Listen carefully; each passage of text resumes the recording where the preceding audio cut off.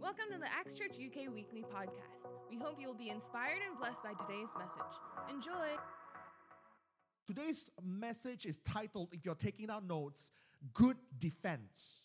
Good Defense. And this is something that I have been kind of like prepping to preach. Since this year, we're making like a study on the word good and the different aspects of how God is good and how we can access that goodness.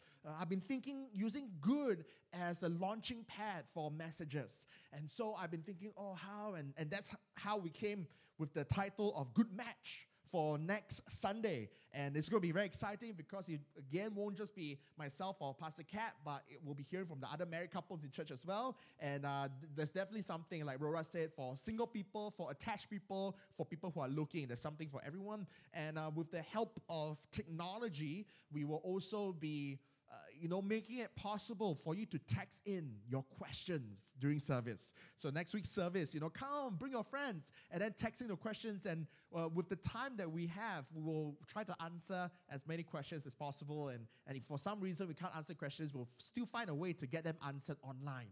So don't worry. So that's something fun next week.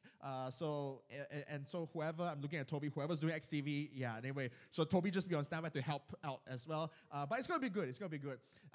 But as I was prepping on all these kind of like messages with a good theme on it, and I was thinking of like preaching the message called Good Defense this week, something happened. Something happened on Friday that convicted me, and not only Friday, something happened Friday and something happened last night that really convicted me that this message wasn't just a good idea, it was a God idea.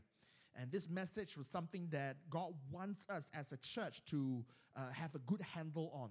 And so, before I even go on to today's message and elaborate a little bit more what good defense means, allow me to pray. Amen. Father, Lord, we thank you for your word. And in a while, we're going to dive into it. We'll just ask God that your word would come alive. Lord, as we read it, as we listen to it, and Lord, let it come alive and let it enter into our lives. Let it transform us from the inside out, Lord, so that we become more like you. God, again, we just commit the preaching of the word into your hands. God, hide me behind your cross, God, and let them hear your voice through my voice and feel your touch, Lord. In Jesus' name we pray. Amen. Amen. And the reason why I titled the message Good Defense is because I want us to be a church and a people of God that knows how to withstand and resist against temptation. And at first I was just thinking, this is a good message. Every believer should know this. But then, like I said, something happened on Friday that made me realize, man, not only does every believer in our church need this message, they need it now. Because we're entering into a very exciting time. I'll tell you why, what happened on Friday. So on Friday, I'm just minding my own business, and I suddenly had a call come in, and a text message actually from our ex-Bristol coordinator, Tiong. And it happened around 4-ish. He texted me, and he said that, Pastor, we just got hit with a last-minute cancellation for our venue. And so what happened was that on Thursday night, it was snowing, and apparently on Friday, there were quite a huge amount of snow accumulated in Bristol, and the venue that we usually met for church, it's in the school, Bristol Grammar School. The people that were managing the bookings just maybe last minute freaked out. And they were afraid to say that, no, what if it continues to snow on Saturday?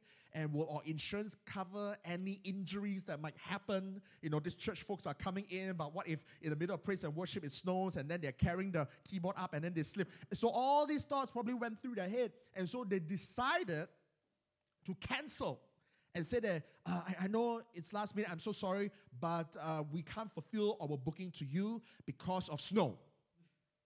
And they informed us so last minute, and it was made worse because our coordinator, Tiong, was actually in a meeting. So by the time he got the message, it was near 5 o'clock. And so we were on a desperate search for an alternative venue. So we were calling people left, right, and center. And I was this close. I guarantee you, this close, because our church in Bristol, they go to the same place to have dinner because they have an evening service. So they go to the same place to have dinner every Saturday. In fact, they go there so often that the uncle who runs the place, when they don't go, the uncle goes like, "Where did you go? Are you guys okay?" And they do that not because, the food's not bad, and they're not too picky about food because it's got a good space as well. But they're doing it also because they want to be a blessing to the owners there. And that's amazing, isn't it? At a church, we can be a blessing, not just spiritually, but also socially and also economically to the people around us. And so they do that. And so I was this close to going like, okay, if we don't have a venue, maybe we can call the owner of the noodle shop and say that, "Uncle, sir, can we use your upstairs venue?" Our church, I was thinking, maybe God, maybe this is why we've been going there. God, you've been preparing this. Been such a blessing to Him. He will never turn us away. I was this close to having church in a noodle shop, and wouldn't that be something? But of course, thank God, we didn't have to go there. Last minute, a church nearby where we meet was kind enough to offer us one of the extra halls. And allowed us to use their basement, and so you could do church here, no problem, and you can use all of our facilities, you can use all our AV or sound system and all that. It was very kind of them. So we really thank God for the last minute intervention. But it got me thinking. I was like, man, it's like, wow, here I am preparing a message, trying to teach the church on how to withstand the enemy, because how we know that temptation happens, and we are more attacked and more tempted than we realize. And I was just there thinking of, maybe I should do a message, not realizing that, man, the enemy is on the move. Because I'll tell you why I really believe this enemy is on the move. Because on Saturday, it didn't snow. So we got a last minute call, no, we can't fulfill this booking, so you're out. And then on Saturday, if it snowed and like an avalanche, I'll be like, okay, it's just nature, totally understand, school's just being reasonable. But the sun was out. And all the snow was melted. And I was thinking like, man, it's not a coincidence. We were this close to not having a place. We were this close to even, if the noodle, shop owner said no, I was also tempted to go like, maybe we'll just cancel service. But thank God that didn't happen. And they were still able to eat noodles after that. But the story is this, so I was like, it's not coincidence then. Because how many know that the devil doesn't like our church when it's doing well? And the problem with temptation is this, as I go into this message, I want us to both understand what we're up against, the temptations that we will face. But then we want to spend more time talking about how to stand up to that temptation and how to overcome the temptation and the lies of the enemy. And so one thing that we got to understand about temptation is that it's more common than we realize. It happens to us. Not only does the devil tempt us, and when the devil can't tempt us, the devil will try to use things, external things. The Bible says that a house divided itself cannot stand. And so, internal unity is the most important and powerful and strongest component. But so if the devil can't attack you inside, he will try to attack you on the outside. And that's why even when Jesus had ministry, the devil knew that he couldn't attack Jesus on the inside, so he sent storms. But praise God, our Jesus can calm the storms. Amen? And so I knew that, for the devil to need to resort to a snowstorm to disrupt church. And I can tell you, our church in Bristol, it's God's doing amazing things. God's bringing revival to the guys there. A lot of them before that were like, Pastor, no, I couldn't care less about this God thing. A lot of people say that, hey, there are more women in church nowadays. Is it because women are more emotional and more susceptible to whatever? And they seem to play that, it's wrong image. But the truth is, no, both men and women need God. And what's happening in our church in Bristol is there's actually like more guys and then girls, more guys serving than girls. And so God's doing something powerful.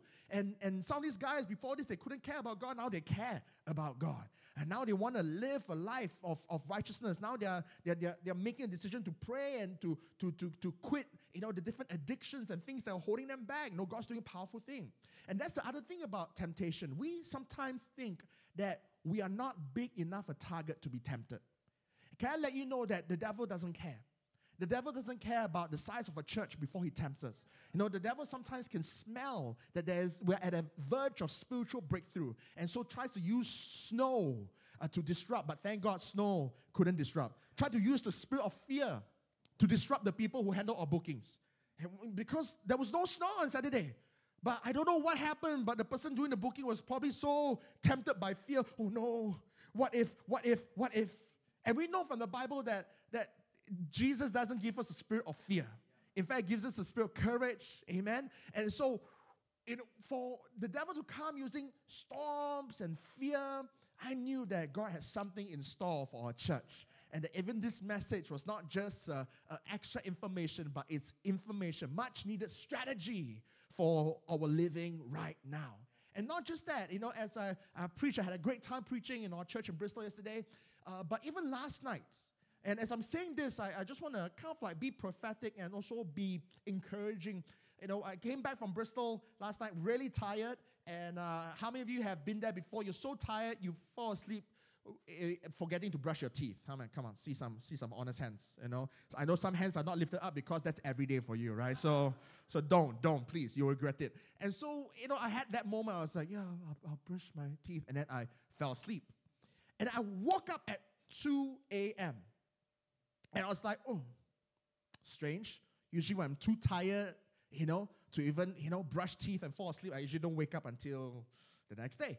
And I'm up, jolted up at 2 a.m. I'm thinking, why am I so alert? Maybe my brain is just telling me, you've got to brush your teeth. And so I did. I went to brush my teeth. In fact, I went to shower at 2 a.m. so that I could have a better sleep. And thinking that after having a warm shower and brushing my teeth, checking up all the lists, and lied on bed, and I couldn't sleep. And I literally couldn't sleep all the way from 2:30 a.m. until 4:30 a.m. And I don't know who was up during that time. I don't know what is going on in your life. And maybe, as I was doing that, because you can ask my wife, it's rare that I have problems sleeping. And so, she will complain sometimes like, you snore too much, and yeah, it's true. And I snore sometimes. Of course, my wife is saying, sometimes. Anyway, and so I was there, jolted up and thinking, oh, what's this? And it's happened to me before, where I will suddenly wake up in the middle of the night, and it's usually because something is happening. Something is happening in the spiritual realm. Someone is struggling with something, some sort of temptation, some sort of struggle, some sort of decision. And I don't know what you're going through, but I want you to know if that's you. And last night there was some struggle going on in your life from around 2 a.m. to 4 a.m. I want you to know that your pastor was up praying for you. And I really didn't know, but I just started praying. God, I feel like I need to pray for someone. I need to stand in the gap for someone. And I started praying, God, would you let your light shine into that situation right now? Whatever, if it's a crossroad, God, would you just intervene? God, if they are right now in the midst of danger, would you grab them into safety? And after a while, we didn't know who to pray for, and I felt the Holy Spirit just say, speak in tongues. And because my wife was sleeping next to me, I didn't want to kind of like wake her up with tongues in the middle of the night. So I started speaking in tongues in my heart. But I just spoke, and then all the way, I just couldn't sleep. I just had to keep praying and praying and praying and praying. And this made me realize that, God must be, wanting your pastor to do this because, again, he is positioning our church for breakthrough. And every time our church is at the verge of breakthrough, the enemy can smell it because the devil is a spiritual being. And sometimes, we can't smell the Spirit. And the more sensitive we are to the Holy Spirit, then we begin to be more sensitive to the things of the Spirit. But otherwise, we can be many times numb by our own flesh. But the devil can sometimes smell your breakthrough even before you realize. And then what he does is he doesn't want you to break through. And so he's throwing temptation your way. And so I want us to understand two things about temptation. First of all, is that the devil tempts us. But secondly, our flesh also tempts us. And this might sound like we have a split personality, but there is a war of two minds going on. So for us who have been born again and you have invited Jesus into your life, you call yourself a Christian, you have your spirit that has been reborn. Your spirit that has been set free. Your spirit that will live forever and because of Jesus, live forever in the presence of God. But then there is the other component called your flesh. And that flesh is the one that wants you to be the worst version of you that you can be. The flesh is the part of you that wants you to be selfish. The flesh is the you that wants you to be lazy.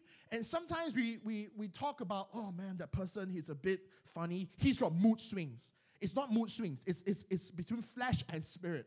Because the spirit wants to be revived, but then the flesh says, skip church. The spirit wants to serve God, but the flesh says that you're not good enough. And this is something that is in our nature because the Bible says we are all imperfect. We're all fallen. We have all been infected with sin.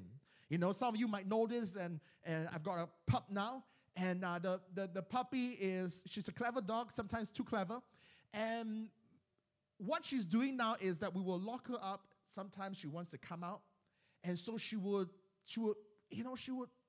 make noises that tug at our heartstrings and make it sound like she's in pain.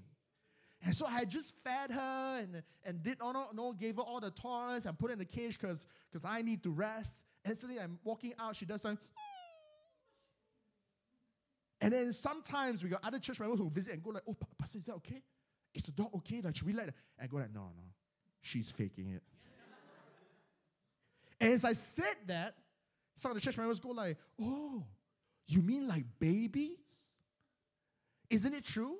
Those of us who have a younger sibling, and you've seen your younger siblings sometimes fake, or maybe you have older siblings who now are old enough to have children of their own, so you got nephew, nieces, and they're at that baby stage. And sometimes they cry because they actually are in pain, and they need comfort, they need milk, and other times they cry just because. They cry to get attention. And isn't it interesting, whether pup or baby, that nobody had to teach the baby to be deceptive. Even before the baby could speak, the baby knows how to manipulate. Think about that for one moment, and we think that, humankind, we're all good. No. Nobody had to, there was no evil spirit that came to the baby. Baby, let me teach you how to mess with your parents. Before you even say daddy, mommy, let me teach you this. When you cry, they will come. And so sometimes you can cry for genuine reasons, and then you can cry for fake reasons. And the best time to cry is 3 a.m. in the morning when mommy needs her sleep. So cry, baby, cry. And then the baby goes like, yeah.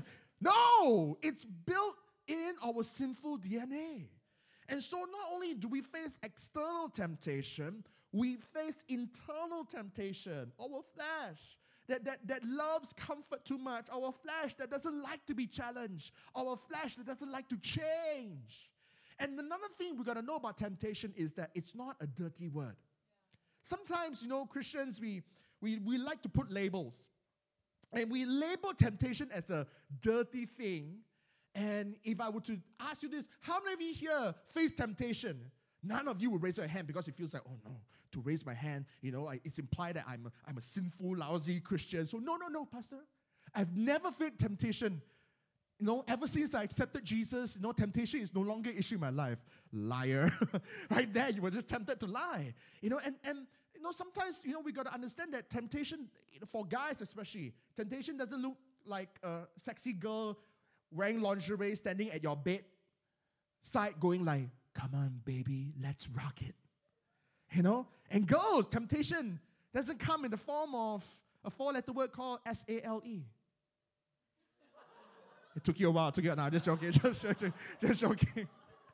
Yesterday when I used this joke in Bristol, the girls just went, boo. I did it in London, just get angry stares back at me like, how dare you? It's okay. It's just a joke. It's just a dad joke. And temptation is not like just sexual or anything. Temptation, in fact, if you look at the Greek biblical definition of temptation, the Greek word for sin actually, the Greek word for sin is hamartia. So our flesh tempts us to sin, the devil tempts us to sin, but what is sin? The Greek word hamartia comes from the same description when soldiers would take spears. And if you watch movies, you know how the Greek army loves their spears. The gladiators love their spear. The Spartans love their spear. And to sin, hamatia, means to throw a spear and to miss the mark. And so sin is not some dirty, deprived thing that we fall into. Sin is every time we miss the mark when it comes to God. When it comes to the best that God has in store for us. The Hebrew word for sin is hata. Very easy to remember. Sounds like Bruce Lee's fighting sound effect. Hata! So it's like sin. And to sin in Hebrew means to shoot an arrow and miss the goal. And very interestingly, in the Israeli military, ancient times, they were practicing how to shoot archery and how the archers can hit the bullseye. And because back then there was no binoculars. Today, if I bring you to a gun range, for example, you could, take a gun out and then aim. And whether you're watching it for an Olympic sport or even recreational, there are either two things that will happen. There are either cameras positioned there that can give you real-time feedback whether you hit the mark or not, or there's this machine that pulls the target back in. And we've seen that in all the action movies. The guy who's out for revenge usually goes to the gun range, and then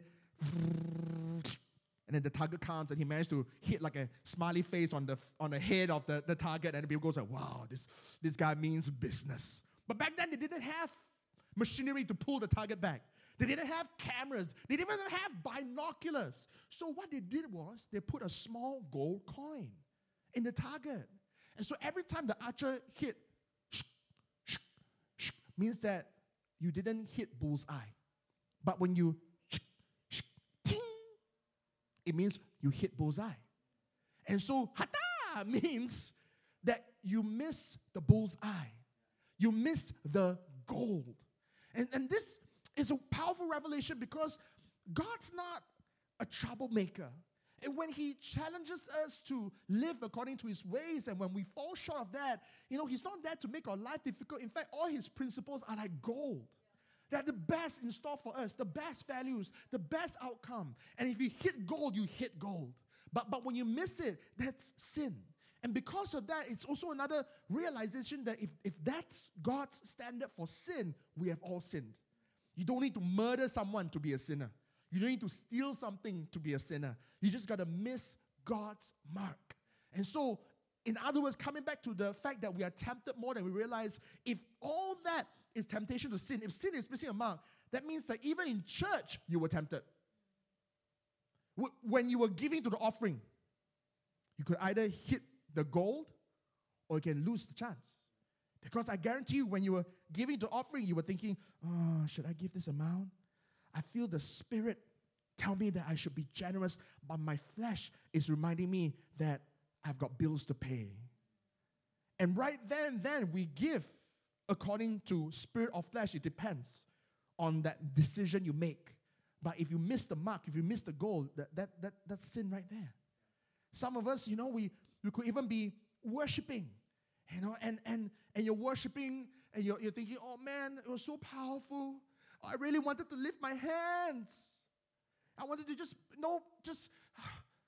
But then something called self-consciousness came.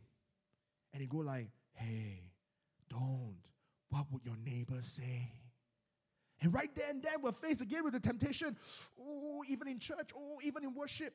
Oh, should I? I really want to. But then what will other people say? And so we're tempted more than we realize. And so today I want us to help to overcome and help us to be able to stand strong and help us to hit the goal every time. And so it's not just, I choose to go the easy way, but no, I pray that spiritually, if our spiritual ears could be open, that in church it won't just be the guitar and the keyboard and the singing, but constantly, even during worship, you'll hear ting, ting, ting, ting, ting. Not because we have an extra church member playing the cowbell, but because you're hitting the spiritual gold that God has in store for you in terms of worship and in terms of breakthrough.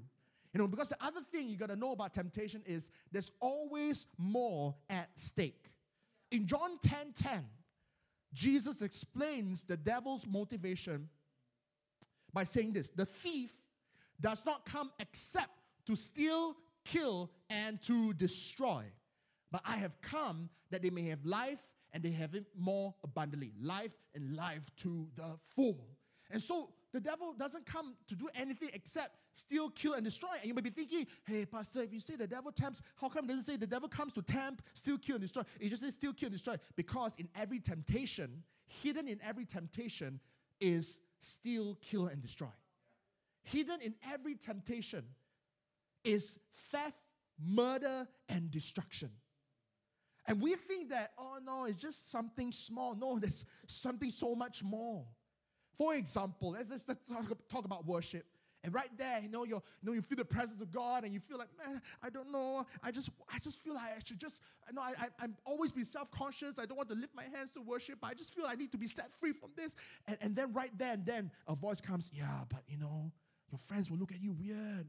You invited a friend. What if a friend judges you and think that you're funny? And if you had pushed forward and obeyed God, not only will you hit gold, but worship represents so much more than just music. The walls of Jericho came crumbling down because the people of God marched around it and by faith made a victorious declaration. And that's why in worship, we praise loud. In worship, we raise our hands because that's the worship that God desires. It's the praise that God's looking for. Not realizing that if only you continue to push through and hit the spiritual goal, ding, that there could be a breakthrough in your life that could happen right there and then. That there were certain walls called insecurity will start crumbling down in your life. Certain walls that you don't need in your life, will start falling down to pieces because you hit it. Instead, we held back. And not realizing that the devil just stole your testimony. We think, oh, it's just worship, it's just me. No, there's breakthrough in your worship. And when you're tempted not to worship God in the way the Spirit wants you to worship, not to give like how the Spirit wants you to give, not to reach out like how the Spirit wants you to reach out, or even not to come to church. Sometimes we allow our flesh to tell us, oh, thank God today is quite sunny. But if today was snowing, oh wow. It's sometimes snow. Oh God, maybe this is you telling me that I can lie in today. Not realizing that you skipping church, you just miss out on the message that could change your life. On the presence of God that could turn your life around. And just like that, the devil stole 5 more years because you could have had your breakthrough there. And the next window for your breakthrough could be in 5 years' time. And just because you succumb to the sin of missing your mark, you miss the window of breakthrough because behind every temptation. Sometimes we think, oh, no, certain things God has to say, certain things God doesn't have a say. As Christians, we love saying that. We like to draw a line and label certain things spiritual and certain things secular. Or the spiritual stuff, yes, God, you can have a say. And then all these things like my career, you don't need to have a say. All these things like who I date, you don't need to have a say. Not realizing that who we date, even God has a plan and purpose in it. Think about it. Biblically speaking, God says, I am the God of Abraham, Isaac, and Jacob. Abraham, Isaac, Jacob, 3 names. Intergenerational. God needed Abraham to create Isaac. And for Abraham to create Isaac, he couldn't have slept with any other person. And that's what Abraham tried to do. God promised him descendants. He's going, oh, me and my wife, it's not happening. So the wife go like, why don't we just have a kid? And don't sleep with my maid. And then out came not Isaac, but Ishmael. But God intervened and go like, that's not my plan. Because you don't realize that that temptation you think, expedites your breakthrough. But no, that temptation is actually stealing. And God is saying that, no, I want you to know, the right match. Because your breakthrough sometimes you're going to think bigger. If God is a God of Abraham, Isaac, and Jacob, could it be that the blessing and the breakthrough that He has for you is not just for you, but for your children? So you don't even think you'll be like, children? But Pastor, I'm single. Yeah. But when God looks at you, He doesn't look at single you. He looks at your entire lineage. That's how God works. Read the book of Matthew. What does it trace Jesus all the way to King David? Lineage. God, when he blesses one generation to another. And so what you need to understand is this, that what if I told you that this thing, this addiction, you need to break through, not just for yourself, but for your children. So that they can also live a victorious life. And so that blessing, that breakthrough, that freedom can be passed on to the next generation. Do you know why sometimes in the world that we live in today, especially today, there's so much attack, at the church, but also so much attack at marriage and families? Because the devil knows that not only is family, an important unit for society, but families also procreate. So if he can disrupt the definition of family, families don't create the next generation. And then there won't be a next generation that would be a blessing. There won't be a next generation that would rise up to be a preacher. And so, I was recently talking to, a church member who, is a great guy, but he was struggling with certain areas in his life. And he said that, I just want to give up. And I said that, brother, don't give up. Because for all you know, your children need this breakthrough. Oh, children? Not even thinking of having children. Doesn't matter. But you got to learn to think bigger, think wider when it comes to God. Because hidden in every temptation is theft, destruction. Amen? And death.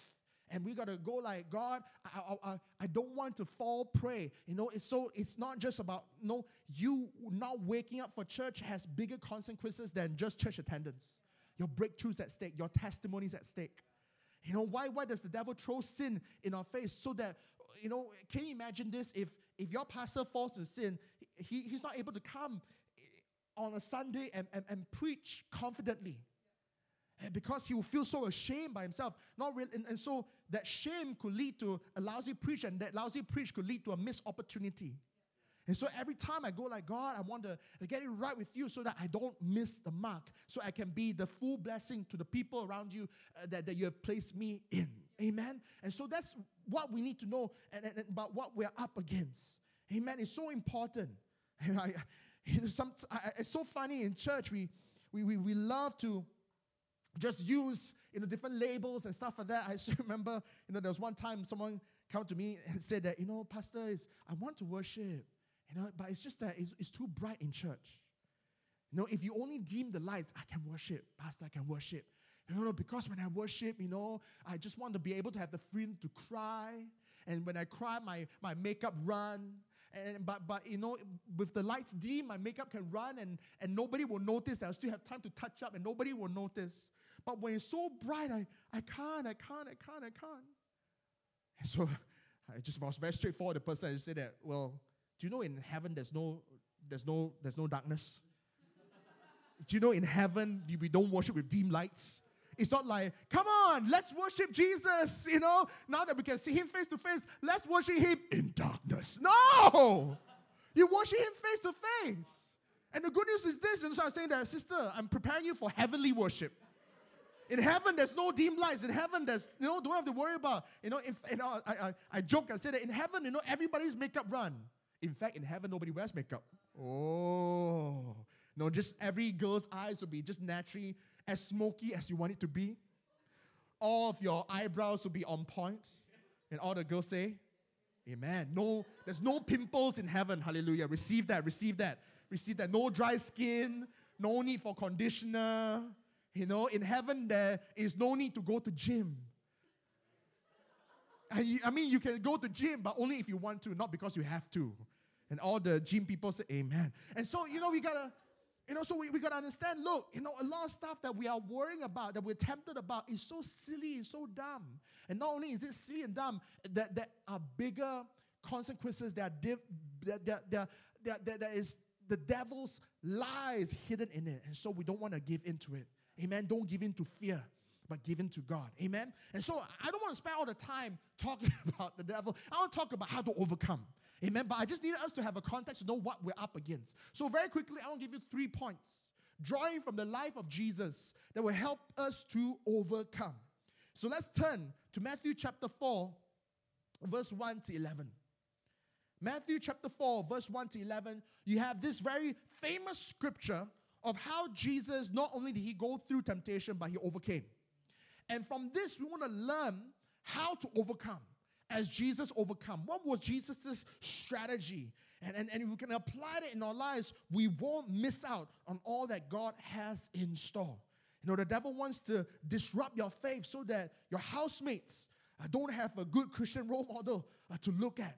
But God wants to change that. Amen. Recently someone shared, one of the home leaders in church here shared that one of the testimonies being shared in homes was one church member go like, I realized that my worship to God is not just limited to music on a Sunday. My studies is worship to God. My going to school on time, me not skipping lectures is worship unto God. And I want to honor God in that. And I guarantee you, as that brother or sister begin to do that, not only will he gain, but he will not only hit the gold, but other people around his life will also begin to hit the gold. Amen? And so, Matthew chapter 4, verse 1 to 11, let's study from the life of Jesus. Then Jesus was led up by the Spirit into the wilderness to be tempted by the devil.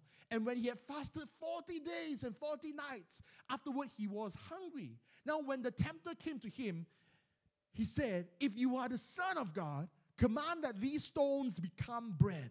But he answered and said, "It is written." Turn to your neighbor and says, "It is written." Okay, this is the important point. We'll come back to it. Man shall not live by bread alone, but by every word that proceeds from the mouth of God. Then the devil took him up into the holy city, set him on the pinnacle of the temple, and said to him, "If you are the Son of God, throw yourself down. For it is written, he shall give his angels charge over you, and in their hands they shall bear you up, lest you dash your foot against a stone." And Jesus said to him, "It is written again." Turn to your neighbor and says, "It is written again. You shall not tempt the Lord your God." And again the devil took him up on an exceedingly high mountain and showed him all the kingdoms of the world and their glory. And he said to him, "All these things I will give you if you will fall down and worship me." Then Jesus said to him, "Away with you, Satan, for it is written." Turn to your neighbor, "It is written.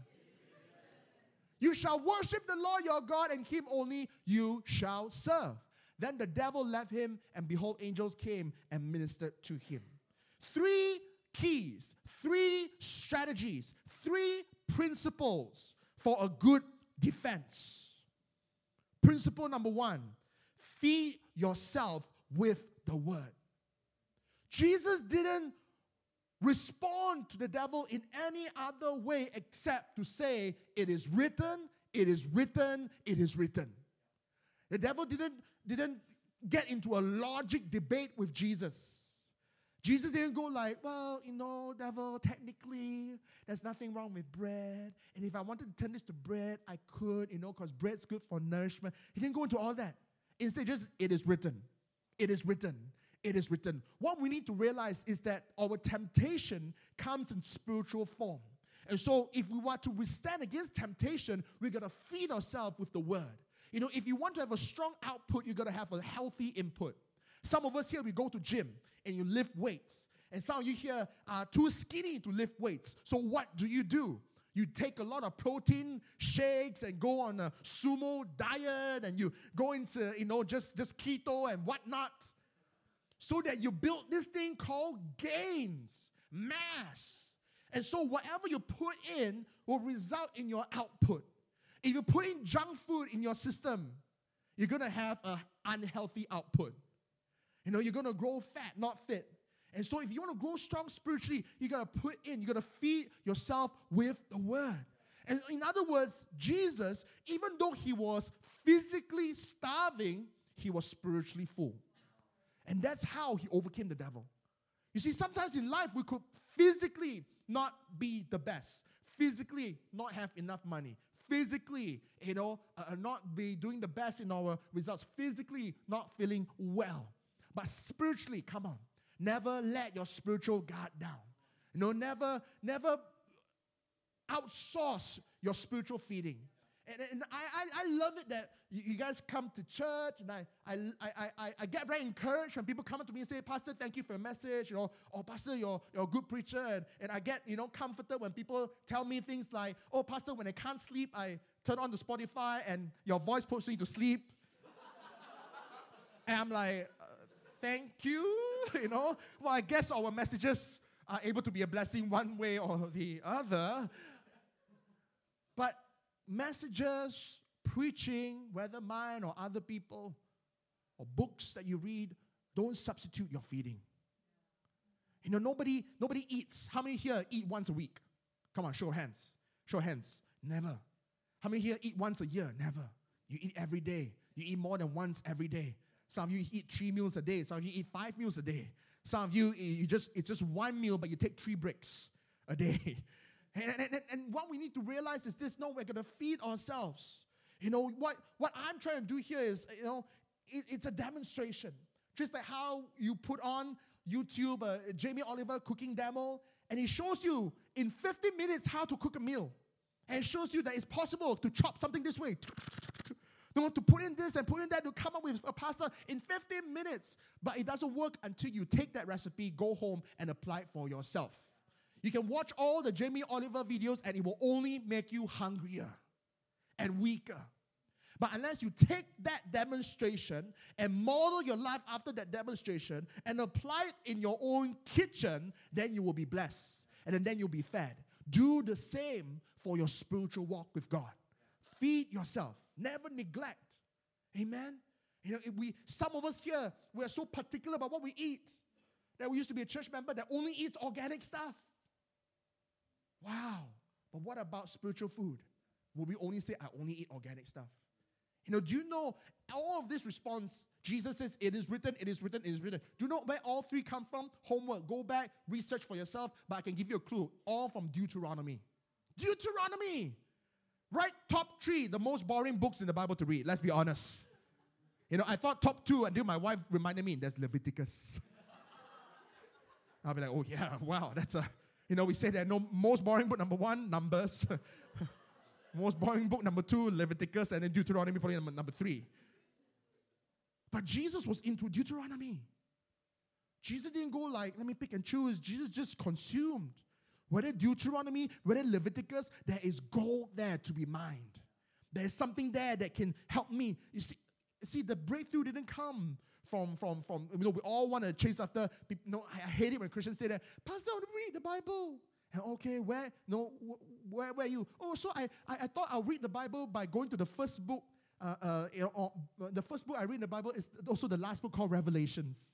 Because it's the most interesting, right? No, that's the one that will mess you up the most.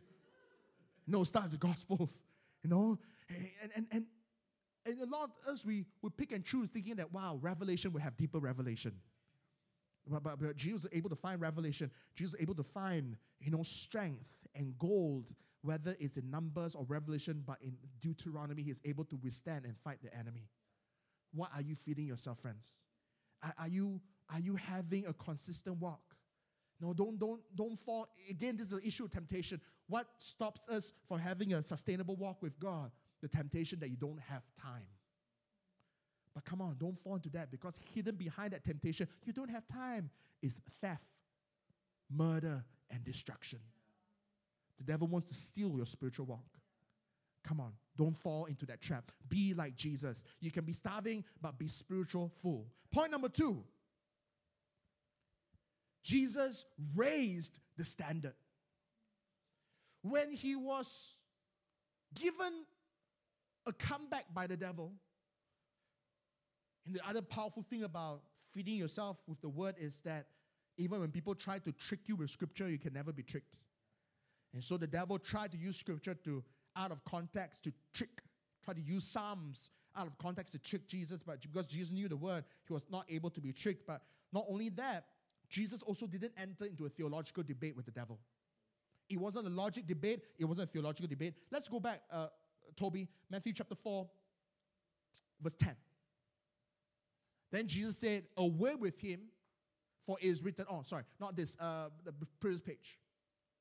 Second temptation. It says here, Jesus said to him in verse 7, it is written again, you shall not tempt the Lord your God.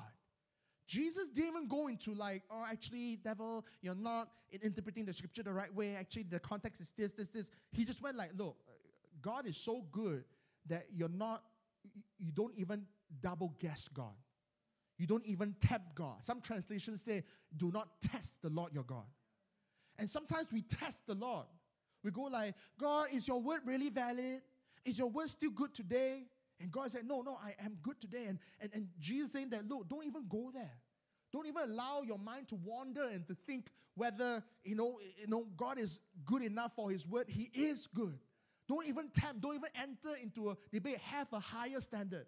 Jesus didn't go to the devil's level to have a theological argument. He went higher up and go like, don't you even question the word of God. Don't you even cast suspicion to the word of God.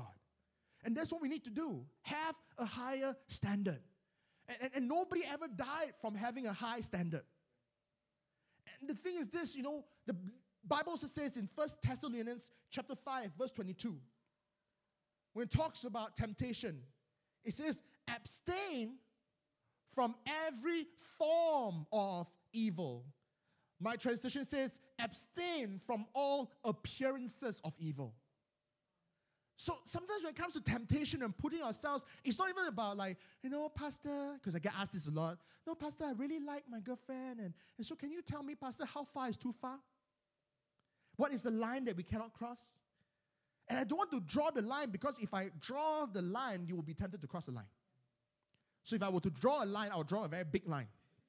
I'll be like, always make sure that there's space for the Holy Spirit between you. How big is the Holy Spirit? Bigger than the planet. So just stay, okay? Just stay away. Western hemisphere, eastern hemisphere. Just come on. Just honor the Holy Spirit.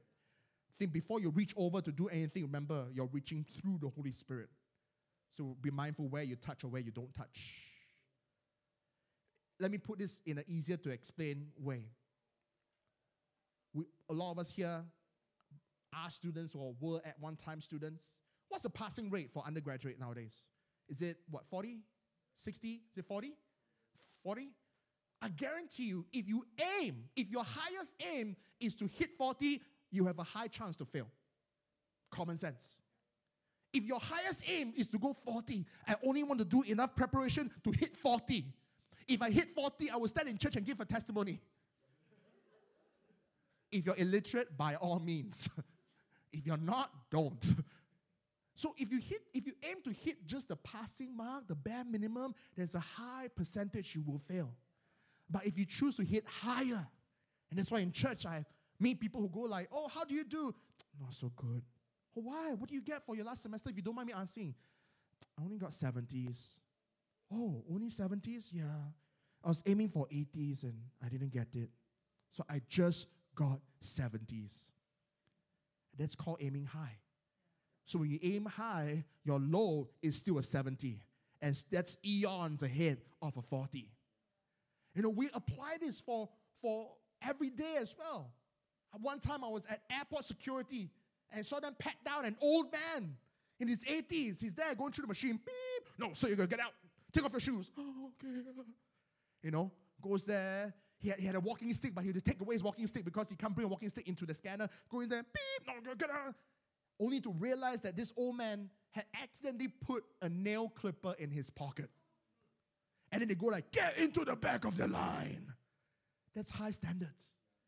And that's why nothing bad happens in the air nowadays, because the standard is so high that if you're 80-year-old and can't walk without the help of a walking stick and have a nail clipper, you're a dangerous suspect number one.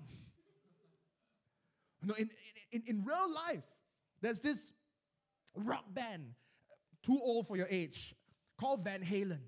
And they were infamous for having this. They have every rock band has a writer's list. A writer's list is their list of saying that, all right, you want me to play at this event? I want this.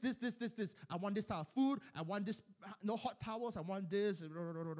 And they were infamous for being the band that would request, and maybe you heard this statement before, they want a bowl of M&Ms on the dressing table, but with all brown M&Ms removed.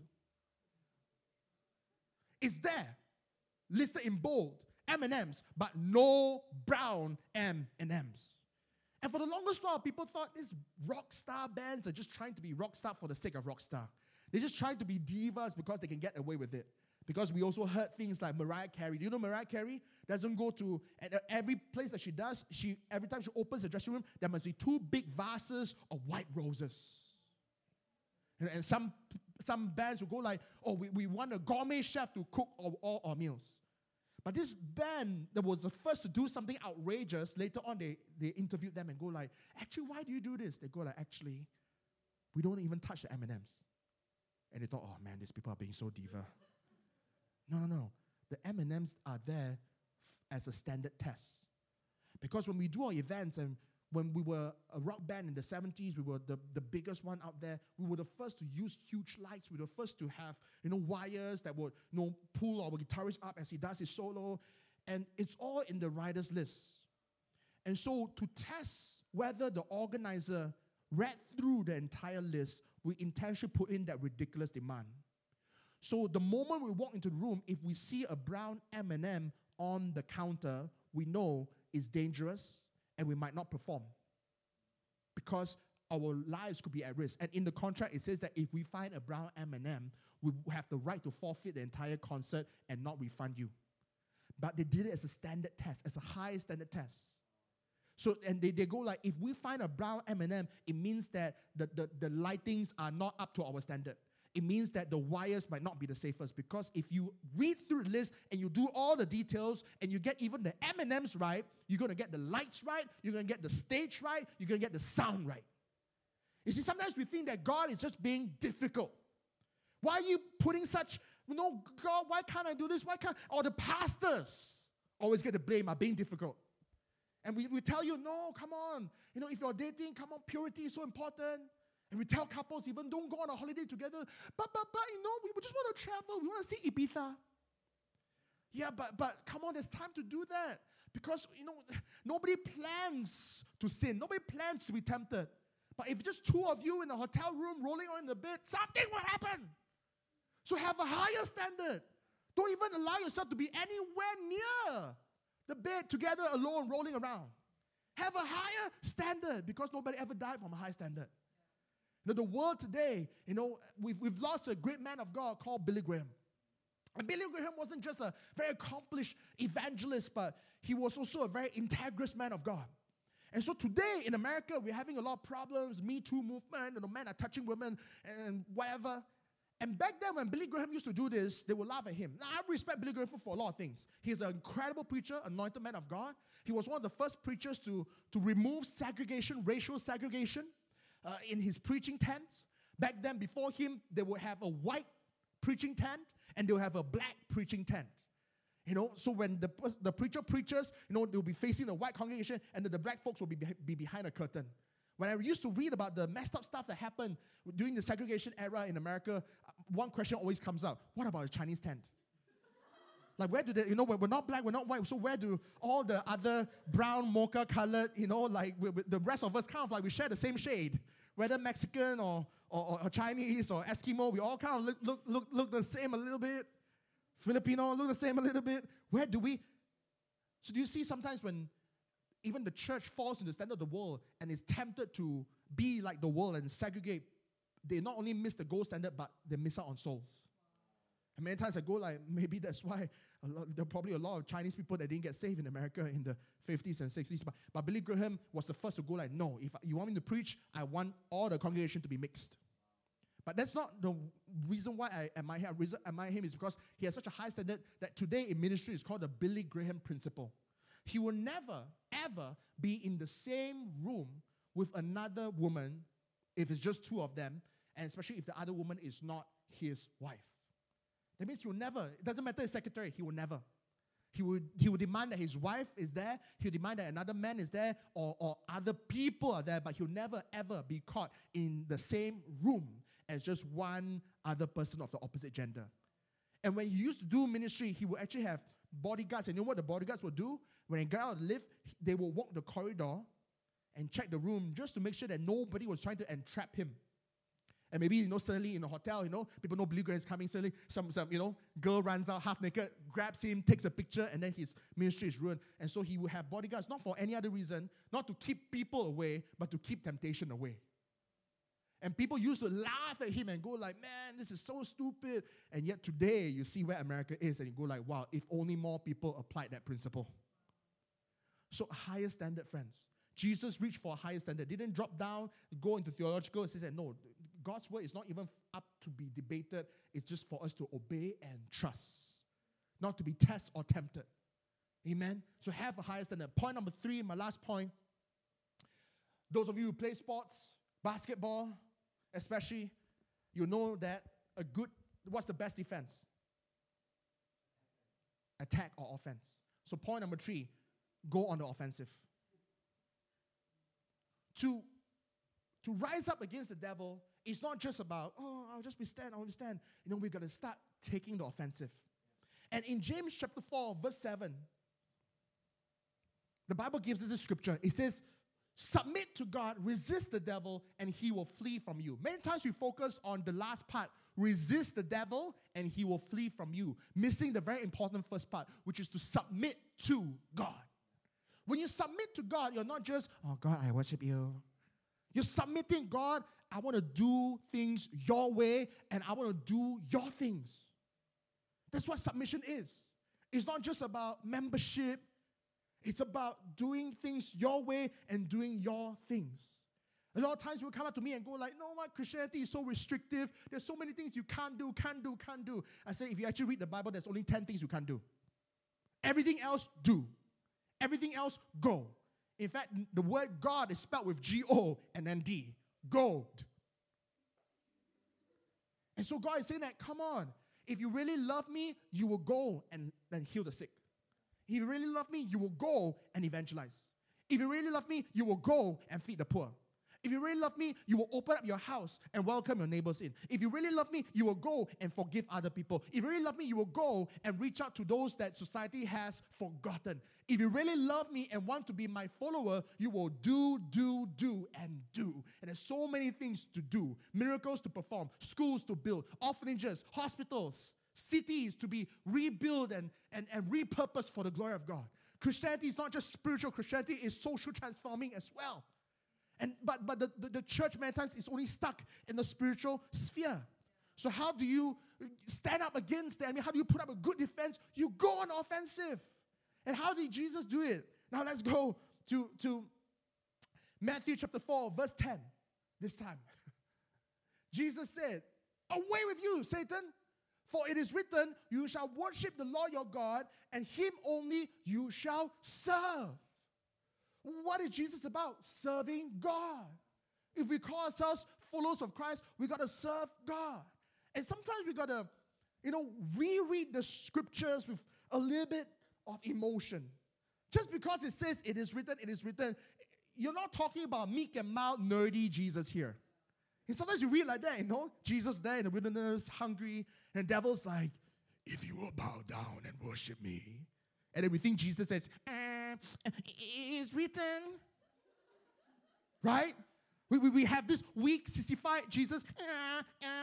Devil, actually, in Psalms, it's not supposed to be like that. It is written that, only God is also. No. Jesus is saying that, how dare you? You disgust. And this statement, away with you, it's just a polite way of saying, F off, devil. And so Jesus is like, get out of my face. It is written, you shall worship the Lord, and only him shall you serve. You think the world can buy me out from my God? You think your checkbook has enough space to write zeros? To buy me? The creator of the world? You? I'm not here to play church. I'm not here to own the world. I'm here for so much more. I'm here to serve the Lord. And so I'm not falling for your trick. And that's what we need to do. Why do you think when I was praying and I said that, God, I want to raise up strong men in church. And God didn't give me a strategy to say, gather the men and do a Bible study. Gather the men and have an accountability group, and every week they share their sin with each other, and they call themselves promise keeper. Keep each other brother's keeper, promise keeper. No, God said, no, take the men. Teach them how to cook. Teach them how to clean. Force them to get out of their comfort zone and walk the streets and look out for the poor and downtrodden and feed them, clothe them, talk to them. Because when the men are doing that, they got no time to think about sinning. Because they go like, oh man, I am so blessed. Right? All the X-Men. That's the first thing that hits you. I am blessed. You don't even have time to be tempted to gripe and to argue about how small your student accommodation is. You don't even have time to argue about how your housemate steals your ham or your rice or your eggs. Instead, you'll be like, wow, I'm so blessed to even have a housemate that steals my eggs. Because this guy doesn't even have a housemate, doesn't even have a house. I'm there, I'm cooking, wow, I'm serving, wow.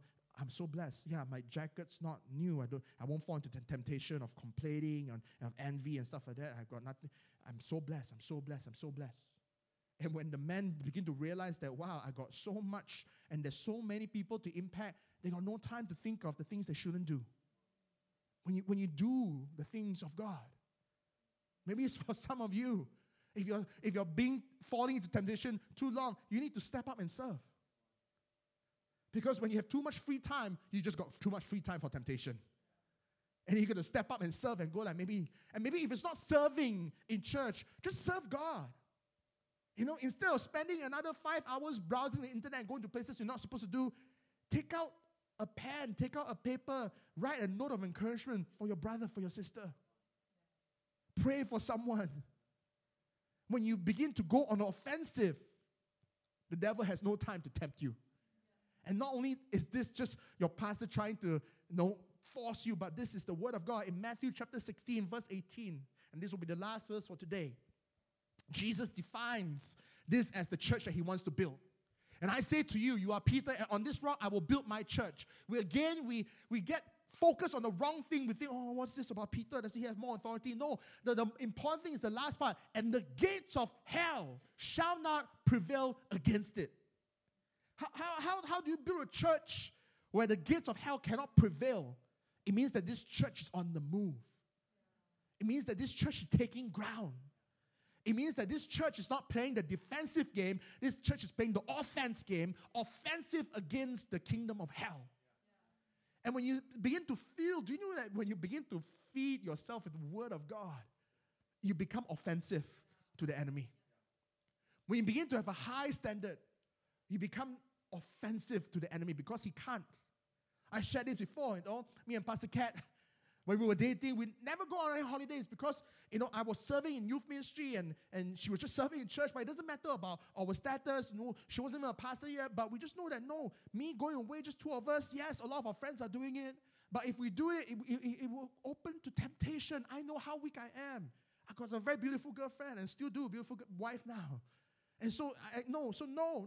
That's why when we finally went on our holiday, it was our honeymoon. And we didn't even have to go far away. We just went to Malaysia. Almost got lost getting to our honeymoon destination. Almost had to spend the first night of our honeymoon impromptu in this place called Setiawan, Perak, Malaysia. Some of you don't even know what Setiawan is. Some of you don't even know what is Perak. Some of you don't even know where Malaysia is. But it didn't matter. Some of our friends get married and they go like, oh, I'm waiting for my honeymoon and my honeymoon will be in Tokyo. Some people tell me, when I propose to my girlfriend, I'll propose in Melbourne.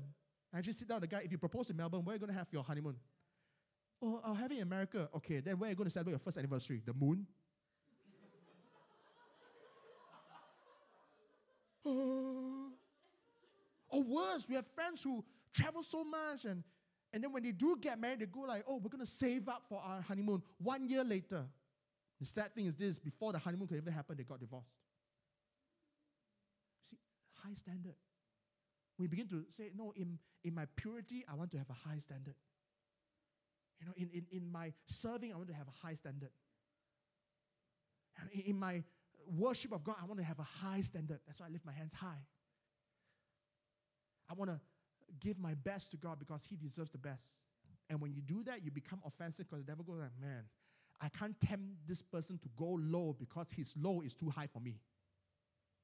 Can you imagine that? Like some of you, I'm looking at Gareth, and he's not serving today. He's in his full suit. What do you think made him do that? He just wants to give God his best. And so even in his low, he'll still be like, people walk into church will be like, is that the pastor? You see, when you aim high, God can use you more. And you hit the gold. And even if you do get tempted to go low, your low is too high. It's too high for the devil. Let's pray. Father, Lord, we thank you, Lord, for your word. And God, I really believe, God, that There are brothers and sisters here that need this. And God, I just want to pray right now in the name of Jesus that you help us to be able to put up a good defense. Not a good excuse, but a good defense. Help us, Lord, to feed ourselves with the word. Because, Lord, that is the strategy that you use against the enemy. God, help us to aim high because that's the strategy you use against the enemy. And God, help us to go on offensive and to serve you.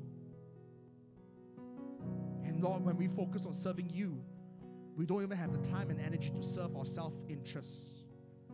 But God, you who are so good also says this, that if we will serve you, seek you, honor you first, all these other things that we need, well, you don't have to worry about missing out. They shall be added unto you, stress-free. God, you're so good. Help us live a good life that glorifies you. Help us to live a good life that makes your name and your love famous. Help us, God, to be the church that's on the move, that will push back the darkness in our families, in our households, in our city, in our life. God, make us your church. In Jesus' name we pray. Amen. If you've been touched by today's message and would like to invite Jesus into your life, why don't you join me in saying this prayer? Lord Jesus, thank you for paying the ultimate price for my sins by dying on the cross for me. I receive your love and forgiveness and eternal life by faith. Come into my heart and life and be my Lord and my Savior. Fill me with your Holy Spirit. In Jesus' name, amen. Thanks for tuning in today. We hope that you've been blessed by today's message. For more information about Acts, you can check out www.actschurch.uk. God bless.